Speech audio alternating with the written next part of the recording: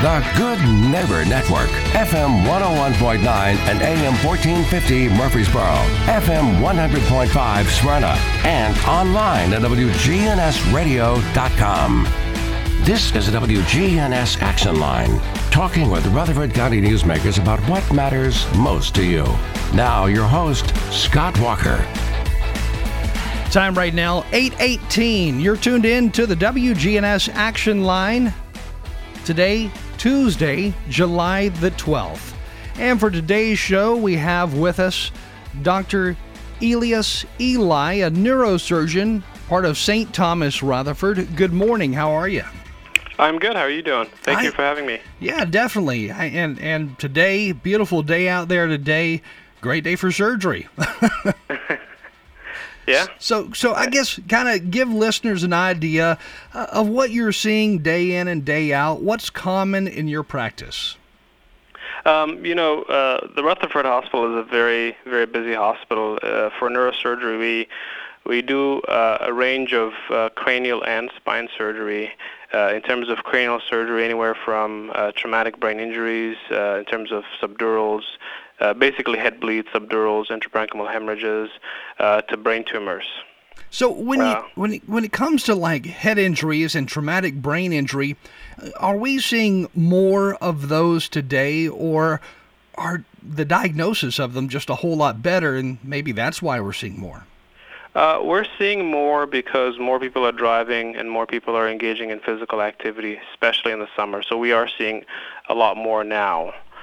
We are also good at diagnosing them as well, but I think, when the summer time hits, everyone's more active, and people are also traveling more, and they're on the highway, especially I-24.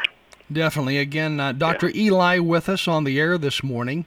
And folks listening, if they have any questions for the doctor, they can text those in, 615-893-1450. What are some of the, more complicated cases of traumatic brain injury, and how often do folks not realize they needed probably to have gotten help sooner? Common traumatic brain injuries result in small bleeds in the head, and those, even though it's small, they do have symptoms, and a lot of people will have headaches, mood changes, and difficulty sleeping. I think part of it is just recognizing the signs and symptoms. And, if you do and you get help, most people are fine. The other challenging ones are when you have a traumatic injury that results in a large bleed in the head that's causing, big shifts in the brain that requires emergency surgery. Those are a little bit more challenging to handle because they require surgery and a long time to recover. I've always heard if you wake up with a headache every day, that could be a sign of trouble. But the problem is when you live in the South, especially during spring, fall, and summer, you've got allergies like crazy. So I'm sure it's hard to differentiate for a patient. Hey, is this a point where I need to go to see my doctor, or is it not? Yeah, and, I tell people, you rule out the common things being common, meaning that if you haven't had your coffee and you have a headache, drink some coffee, stay hydrated, and try the allergy medication. And if none of that helps and you're still having the headaches, that's the time to go see your primary care doc. And what are some of the signs and symptoms of, head-related trauma? And obviously these signs and symptoms need to be monitored, looked out for after you have something go wrong, as far as, you get hit in the head, you fall down, whatever the case may be, I guess. Yeah, the biggest problem people have, in dealing with traumatic injuries are the headaches. The headaches are really a big issue. Some people will have vomiting afterwards and nausea, but headaches are the biggest thing, and sleep problems. Sleep problems, man. With difficulties.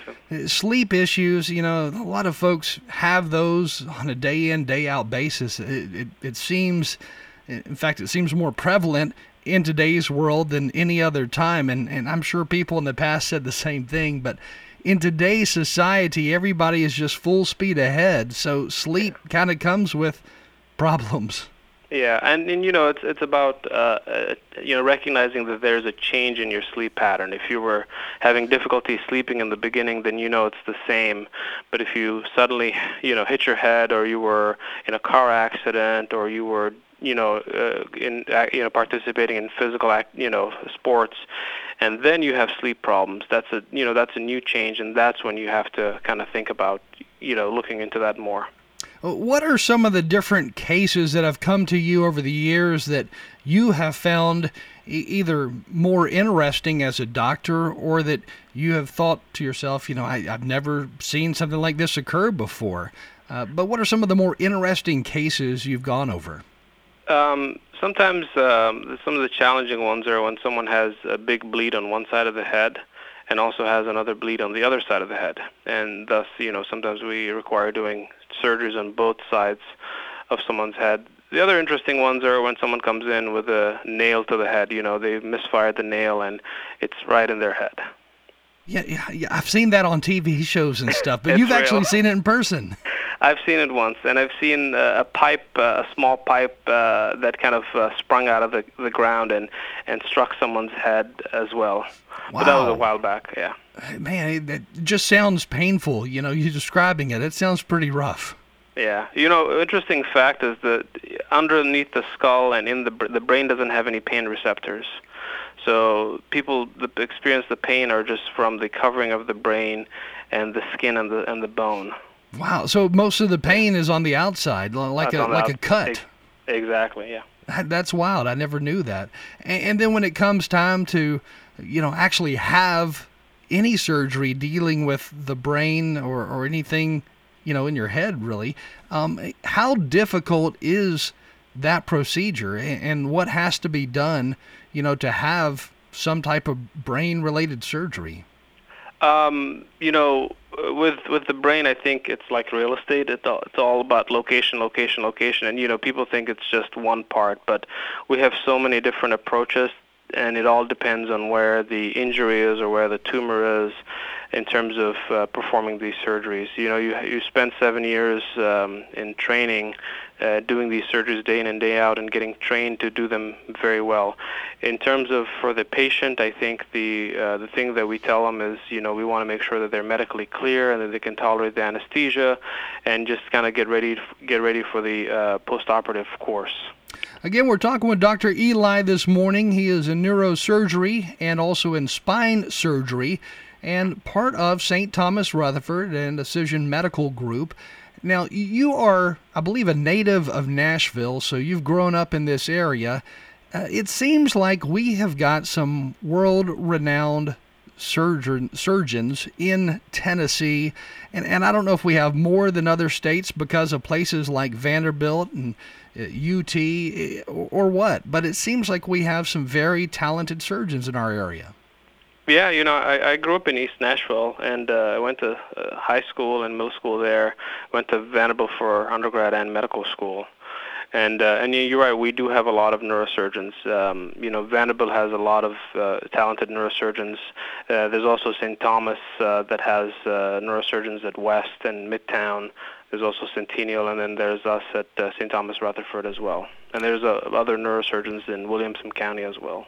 That being said, how often do doctors, work together in order to, like, let's say a patient goes to one doctor and then they go to a second doctor at a second location just to get that second opinion on whatever is going on? How often do doctors communicate with one another to say, well, you're right, it could be this, or possibly, and then name any list of things going on? It's more frequent than you anticipate.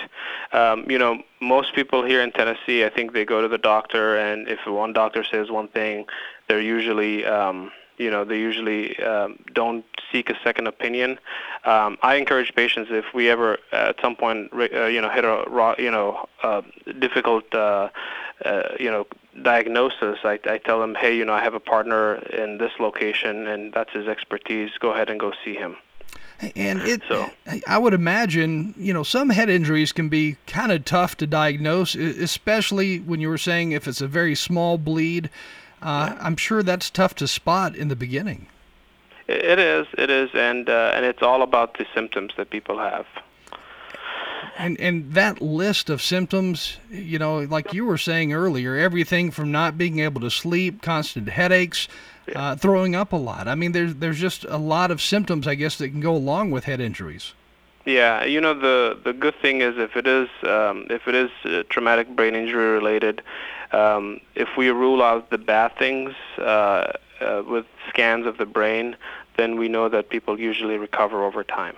And the goal is to rule out any bad things. The other thing is people can sometimes come in thinking that they have a head injury because they've fallen, hit their head, and then they notice that they've had headaches for a while, and you scan their head and they have something totally unrelated, or that they have a large collection of blood in their brain that needs to be drained. In the field of head injuries, it seems like high schools and colleges are doing more and more to teach coaches and players about concussions and the danger of concussions. Are you seeing an increased number of maybe high school to college students coming in for problems dealing with concussions, or that started out as a concussion?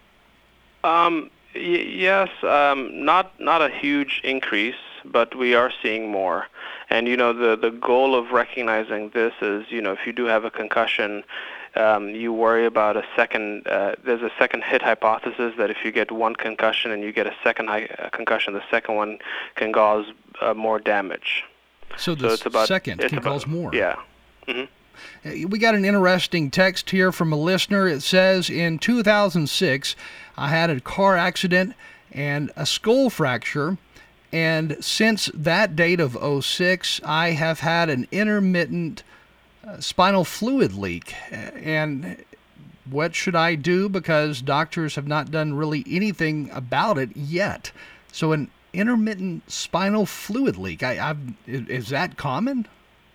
That's I would say that's rare, and it doesn't. I think it would require more of a workup, especially if you had a skull fracture. People can have skull fractures, but the spinal fluid leak, if it is coming from the head, you'd have to repair it. But some people can have a tear in the covering of the brain, and they can have leakage elsewhere. What I would say to that caller is, I think if they've had difficulty with the diagnosis, it wouldn't be a bad idea seeing a neurosurgeon and getting, better evaluation and seeing if something else could be done. Do some folks have problems like that, but yet no real symptoms other than, I guess, an intermittent spinal fluid leak? And how would you know the difference of spinal fluid versus, you just needed to blow your nose? Because it's got to be similar, as gross as that may sound. Yeah, spinal fluid leak it's usually a clear fluid leaking out of the nose, or sometimes the ear. And if that happens, you can send the fluid for testing, and there's a specific test that we can check for to see. The other more ways to diagnose it is you can get a very specific MRI or a CT scan to look for any, breakdown in the bone. And, these leaks are common in two areas, either in the nose or the ear. And if it is frequent enough, you'd want to address it. So it depends on the location, to be honest, and it depends on collecting some of that fluid and confirming that's really a fluid, like a cerebrospinal fluid leak, rather than blowing your nose and just having, a runny nose. And there are so many tests that can be done these days compared to even 10 years ago that I'm sure help provide even more tools for doctors and surgeons out there. But what are some of the different tests that can be done when it comes to looking for a brain injury? Neuropsych testing is one of them. Nowadays, our CT scans and MRIs are even better at detecting these injuries, specifically MRIs. But in combination of both imaging and a neuropsych test or even a neurological examination can give us the answers. Here's another text that says, my son's behavior was off 2 years ago, and we kept insisting on having an MRI or a CT scan done of his brain. Eventually, the doctors allowed it, and he ended up having a brain tumor. It was non-cancerous, but removed. How long after the surgery should we expect to see some problems with his functioning as far as reasoning skills and understanding skills? Depends on the age and depends on how they're doing, but it can take up to a year or two for people to see any changes. Wow, a year or two just to recover from that brain injury. Yeah. So when a tumor is growing inside of a brain, let's say of a 16, 17, 18, 19-year-old, the brain's still developing. So with that tumor growing inside and with it pushing up against the brain, and I'm sure harder and harder as it grows, what types of changes in personality would somebody see? So when you're an infant, sometimes the sutures or the bones in the head haven't fully healed. So when people have tumors like that, the head just expands, so you see a kid with a big head. But when you're 16 or 17 and you have a tumor growing in your brain, it all depends on location. If it is growing in the frontal lobe, then people can have memory problems, they can have executive function issues, they can have behavioral changes. If the tumor is growing in the back of the head, the top back part, that's the part of the brain that controls their ability to move their hands on the opposite side. If it's at the way back part of the head, that's your vision, your occipital cortex, and people can have visual changes. And if it's at the bottom or the base of the skull, people can have weakness in both hands and legs and have other issues. It all depends on the location of the tumor. The frontal lobe is what determines memory, behavioral, and executive functions. So that frontal lobe, if the tumor is pushing up against that, then you can expect to see even, I guess, a wider variety of changes. Exactly. Man, that's got to be rough, especially on a developing teen, because for a parent, well, we know teens are going through all types of changes anyway. So it's going to be, in the beginning, I bet, hard to differentiate. Well, is this normal? Is this just, him or her developing, or is something really wrong here? Yeah, and that's the hard part with teenagers. It could be the brain tumor, most likely not. Man. Yeah, but you have to recognize that brain tumors are so rare that, for someone to have it, it's a very rare finding. So I would say that if you have a teenager and they're having behavioral problems, I wouldn't rush to getting a scan of their head thinking it's a brain tumor. Don't scare your child, I guess, for one. Yeah. But with the cholera and the headaches and frequent things not getting better, then usually seeing their primary care doc can lead to a workup, getting imaging of the brain. I bet in today's time, so many people self-diagnose themselves before they even get to the office, thanks to Google, which is not really a good thing at times. Yeah, it's different when someone uses Google, but now more and more patients are recognizing that. So they'll come to the clinic, for instance, and they'll say, "Hey, doc, just for the record, I Googled Google. I've looked this up on Google MD, so don't judge me." I bet. Here's another text. It says, in the early days of COVID-19, we heard about something that they called brain fog. Is that a problem to actually watch over time? And also, does brain fog form in early cases of coronavirus? Does it differ from the latest, milder variant of COVID? To be honest, we don't know a lot about the brain fog associated with COVID. And, even though the viruses are all the same with small mutations that cause different effects, I would say, yes, I would still be careful about, brain fog related to COVID. It's very rare. A lot of people have had COVID. Not a lot of people have the brain fog. Some of them do. And, with this disease just being 2 years, it's hard to know more about it, so people are still studying it right now. But you do see people who have brain fog related to COVID. Do you think we're going to see a lot of new things, after, let's say, in 2 to 5 years, when there's more studies that hopefully are released and available on the results of COVID, what happened after COVID? Do you think we're going to see more information about problems that COVID caused as far as with the brain? Absolutely, I think so. I think it's just a matter of time. So in the near future, I'm sure studies are being done now, so those will be released. I'm sure Vanderbilt's doing studies on stuff like that, too, for students. Yeah. Interesting times. Again, with us this morning from St. Thomas Rutherford, Dr. Eli, neurosurgery and spine surgery. Those are two of the areas that you cover. And for those listening, spine surgery and neurosurgery, that actually covers a lot more ailments, I think, than people realize. Yeah, it's It's easy to differentiate it into two pieces and say it's brain and spine, but there is a lot of subspecialties within those two groups. So, even with the spine, you can have, spinal cord injuries, you can have fractures in your spine, you could break your back. You could also have tumors in your spine as well. And a lot of people, and you can also have scoliosis, and you can have pediatric injuries to the spine as well. Even with the brain, there are so many subspecialties. People do surgery on the brain for head injuries. They do surgeries on the brain for tumors. There's also aneurysms and vascular malformations that happen in the brain that requires an endovascular neurosurgeon.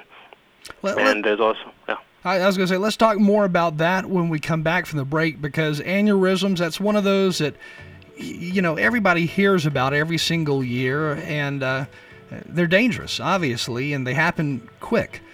But let's talk a little bit more about that when we come back from this break. We're going to take a look at the forecast, and we'll come right back to you, so just a minute. Time right now, 8:39. And on air with us this morning, Dr. Eli from Physician St. Thomas, Rutherford. And he practices in the specialty area of neurosurgery and spinal cord. So we'll talk more with him in just a minute. Time again right now, 8:39.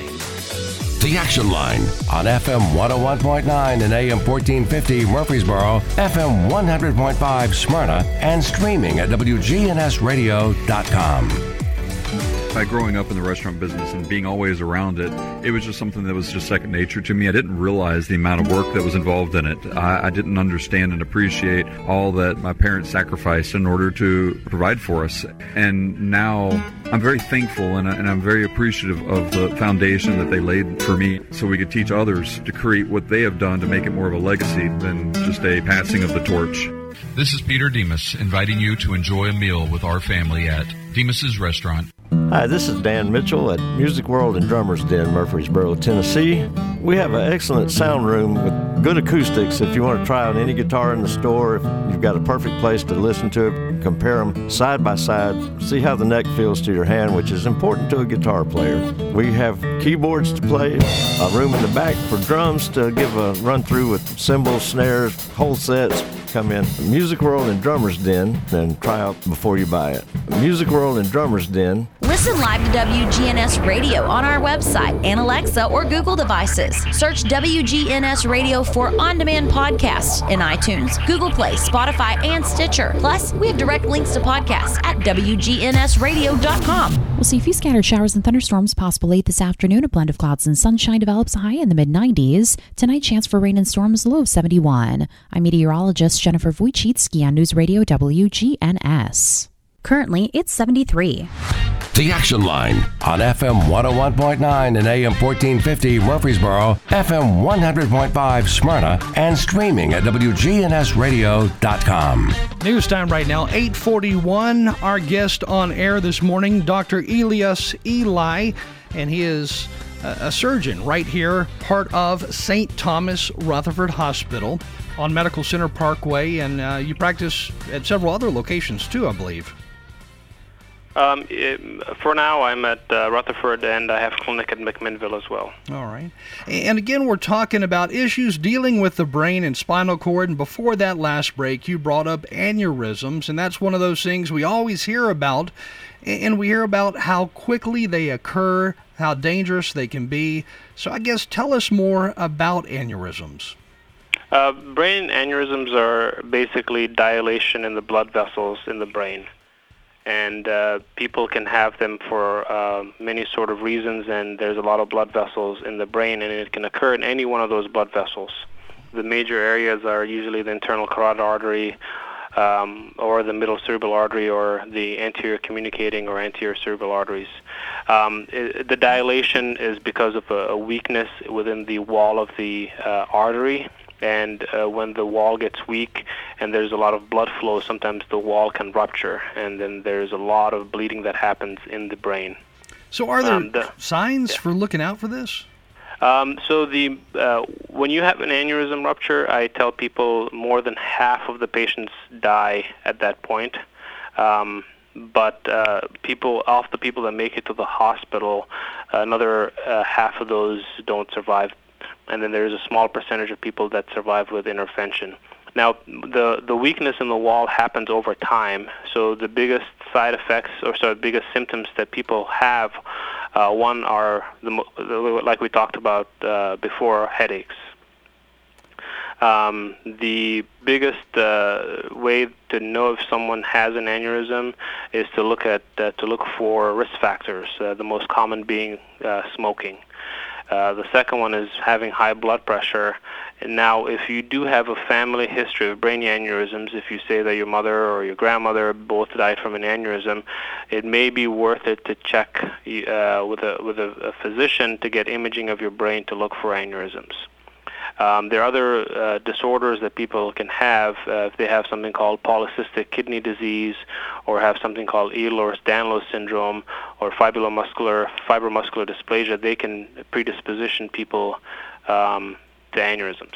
So there is a lot that can be done, not only to, I guess, prevent or better safeguard yourself from getting them, living a healthy lifestyle for one, but there are things that can be done to treat that aneurysm before it becomes a major problem.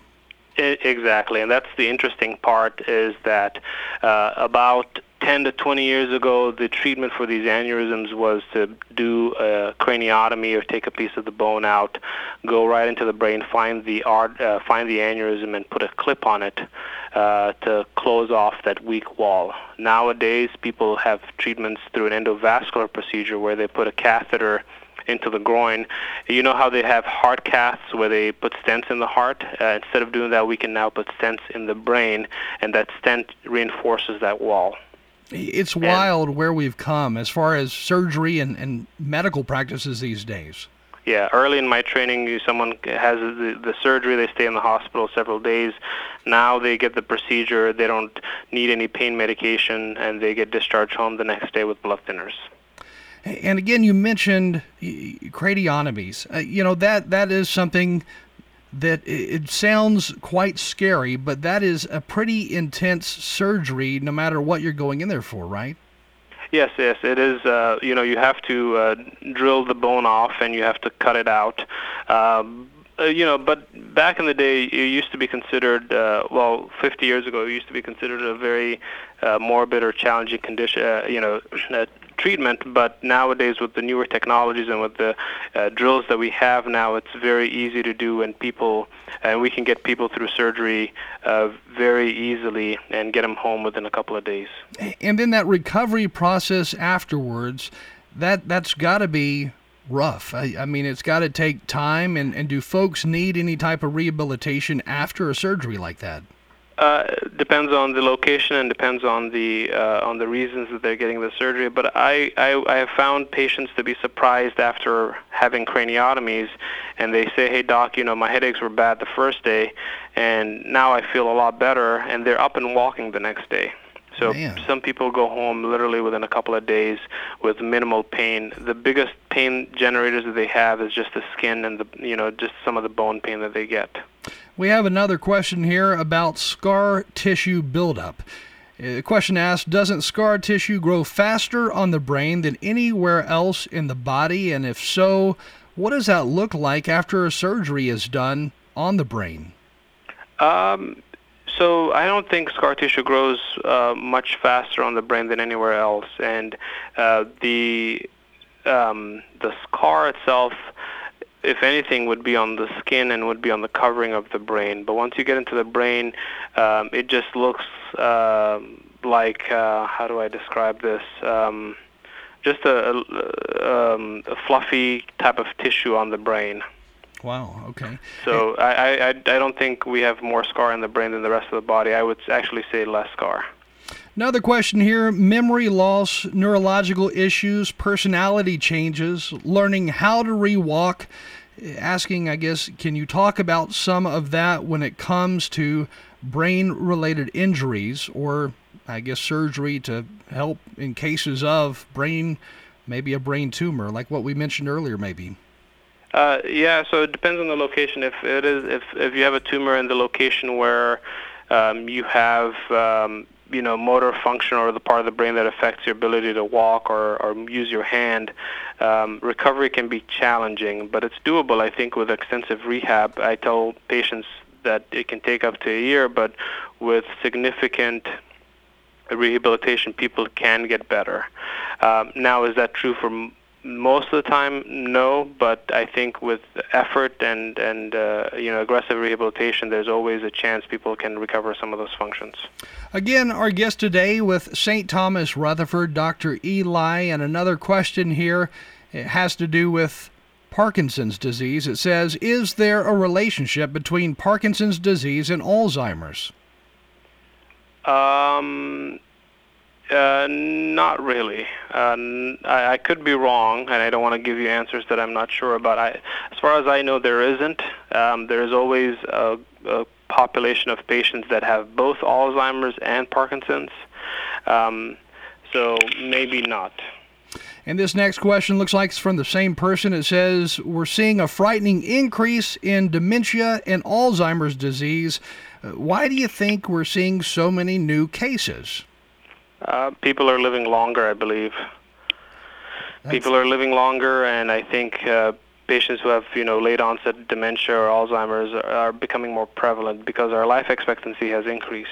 It makes total sense. Another question here from somebody else that says, is spinal stenosis hereditary? And if it is, are there exercises or diets that would help reduce your chances of getting it?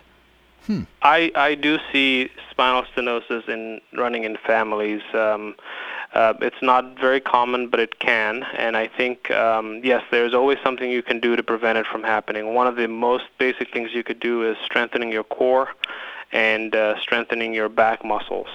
And is there an age that, people are usually first diagnosed with spinal stenosis? When does it give you problems in the beginning? Disc herniations run in families, and if you have a disc herniation that causes spinal stenosis, you can see it at any age, as early as in your, late 20s, early 30s, to any time, in the later part of someone's life. Spinal stenosis that is related to arthritis and degenerative disc disease, that can happen when people reach their, late 40s, 50s, and 60s. So you can get a lot younger, than people imagine, I bet. Because, usually when you think of back issues, you think about those who are, 40, 50 plus. Yeah, but we do see patients who are in their, late 20s and early 30s as well. Again, Dr. Elias Eli with us this morning, who specializes in spinal cord, head injuries, and neurosurgery, all those things, with St. Thomas Rutherford. And you do a lot of surgeries. How many do you think you do each week? Is there a number, an average? It can range. Some weeks, my average usually about 5 to 6. But there are weeks where we do 8 to 10 surgeries, and there are weeks where I do 1 to 2. Wow, man, 8 to 10 in a week, that'd be rough.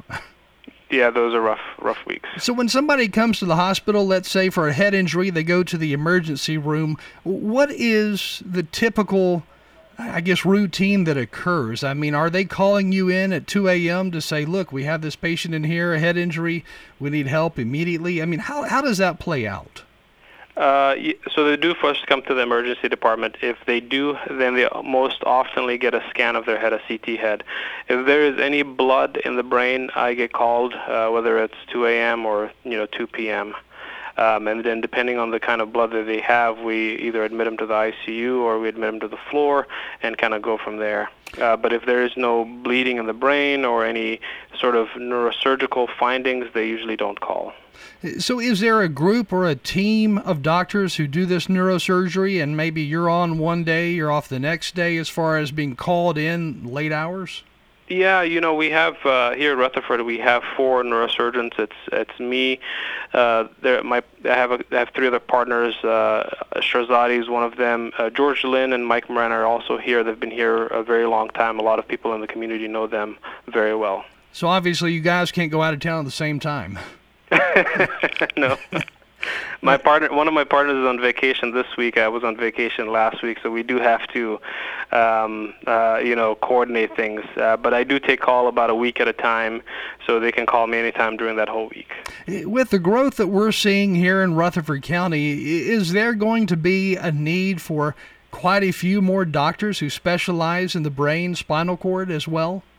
Yeah, I think as the next couple of years come by and as more people are moving to Rutherford County, we are anticipating a growth in our practice. So hopefully we'll be having more neurosurgeons here, and we'll be able to do even more specialized cases as time goes by.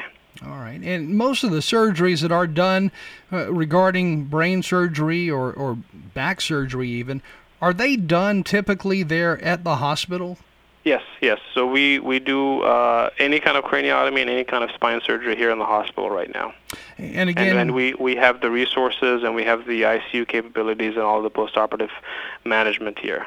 And I'm curious. I know you work on patients who are, I guess, typically over the age of 16, probably older than that. But what age? Because we've heard so many different reports. What age does the brain typically stop developing or, discontinue that pattern of growth? Is there an age for that? I've heard numbers from 18 all the way to the age of 25. And so I guess there's so much to be learned about the brain still. I mean, it's just a huge category of unknown right now still. Yeah, some people consider that to be the last frontier in healthcare is, the brain. Well, I mean, it does so much. I mean, when you think about it, I mean, it covers, I guess, every portion of your body is tied to the brain in some way or some form. Exactly, yeah. It's got to be an interesting field to be in. It is, and that's one of the reasons I went into this field is because one, there is still so much to be learned and discovered, and there's so much more treatment options that we still yet there's so much diseases that we haven't fully treated yet, and I think as time goes by, I think there'll be more therapeutic options. So it's nice. It's very nice to be part of a field that grows, and so that you grow with it. I'm going to try to fit in this last two. Well, I'll try to get to both questions. We only have a couple of minutes left. But this next question, it says, I hit the side of my head pretty hard twice last year. First time, had a CT scan, looked good. Second time, have not had a CT scan, but now it feels like my head is hot inside, although I don't have a fever. What should I do, and what would be causing this hot feeling in my head? That's a vague symptom, and for someone to have this feeling, a year from when they hit their head is also not normal. Even though there could be something going on inside, I would just say the easiest first thing to do is just to see your primary care doc and have them at least take a look. If they note any bumps or changes outside, or if they have other symptoms, they can always get a scan of their head just to look. If that looks fine, then I would just keep an eye on it. Are there a wide number of things that could cause that heated head feeling? I mean, from stress to depression. I mean, what types of things could cause your head to actually feel hot but not the rest of your body? I haven't heard that before, that feelingness of, having that, of your head feeling hot, unless you're having a fever. So it could be a fever, but it's been a year, so stress could be one of them, anxiety could be one of them. It's very vague. Here's the last question of the day. What are some of the biggest changes that you foresee in the near future for brain surgery? A lot of the other fields of surgery are moving towards minimally invasive surgery. So I think as time goes by, we will be utilizing more minimal invasive approaches to the brain so that people can recover faster. There's something called keyhole surgeries where you can perform surgery through a smaller craniotomy. The other part that we think will help us in the field later on is when people can when scientists come up with better treatment for brain tumors so that people don't get craniotomies. And if we can treat brain tumors through better immunotherapy or chemoradiation, patients can live longer and avoid surgery. So I think the future of craniotomies and brain surgery involves minimally invasive approaches, or no surgery at all. Again, our guest today, Dr. Elias Elie, and part of Incision St. Thomas Rutherford, focusing on neurosurgery and spinal cord injuries. Thank you for joining us this morning. Thank you. Thank you for having me. I appreciate it. Time right now, 8:57. That's going to do it for this morning's program. We'll put this in podcast form on our website in just a few minutes. You're listening to WGNS. Time right now, again, 8:58. We do have local news and CBS News coming your way next, plus a check on that forecast. We'll see a few scattered showers and thunderstorms possible late this afternoon. A blend of clouds and sunshine develops high in the mid-90s. Tonight, chance for rain and storms, low of 71. I'm meteorologist Jennifer Wojcicki on News Radio WGNS. Currently, it's 73.